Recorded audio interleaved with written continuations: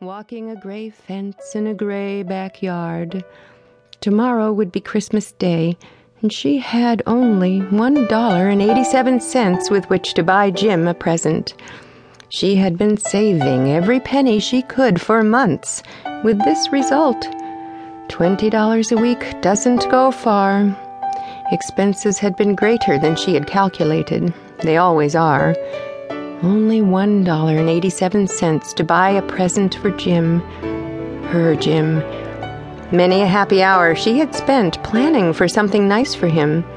Something fine and rare and sterling. Something just a little bit near to being worthy of the honor of being owned by Jim. There was a pier glass between the windows of the room. Perhaps you have seen a pier glass in an $8 flat. A very thin and very agile person may, by observing his reflection in a rapid sequence of longitudinal strips, obtain a fairly accurate conception of his looks.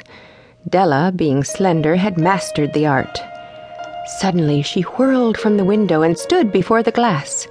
Her eyes were shining brilliantly, but her face had lost its color within 20 seconds. Rapidly she pulled down her hair and let it fall to its full length. Now there were two possessions of the James Dillingham Youngs in which they both took a mighty pride. One was Jim's gold watch that had been his father's and his grandfather's. The other was Della's hair.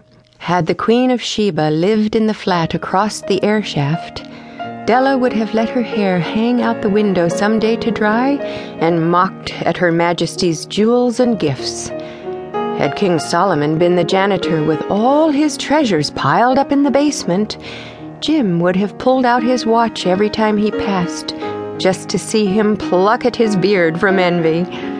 So now Della's beautiful hair fell about her, rippling and shining like a cascade of brown waters. It reached below her knee and made itself almost a garment for her.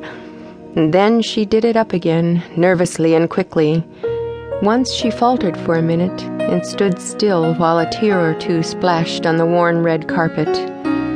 On went her old brown jacket, on went her old brown hat. And with a whirl of skirts and with a brilliant sparkle still in her eyes, she fluttered out the door and down the stairs to the street.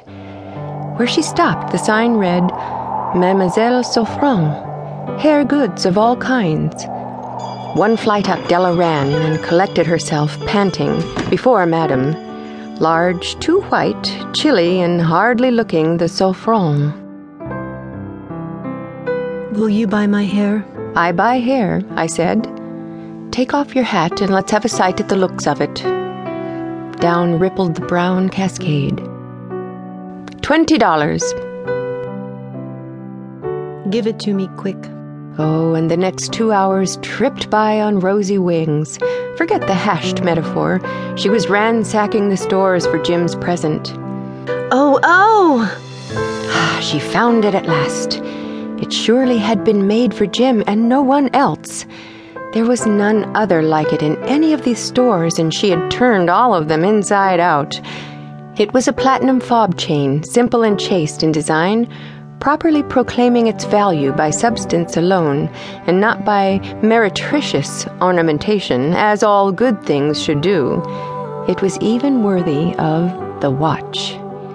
As soon as she saw it, she knew that it must be Jim's. Oh, it was like him. Quietness and value. The description applied to both. $21 they took from her for it, and she hurried home with the 87 cents. Oh, with that chain on his watch, Jim might be properly anxious about the time in any company. Grand as the watch was, he sometimes looked at it on the sly on account of the old leather strap that he used in place of a chain. When Della reached home, her intoxication gave way a little to prudence and reason.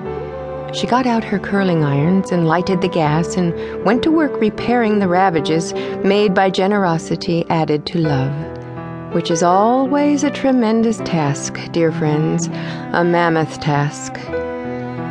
Within 40 minutes, her hair was covered with tiny, close-lying curls that made her look wonderfully like a truant schoolboy. She looked at her reflection in the mirror long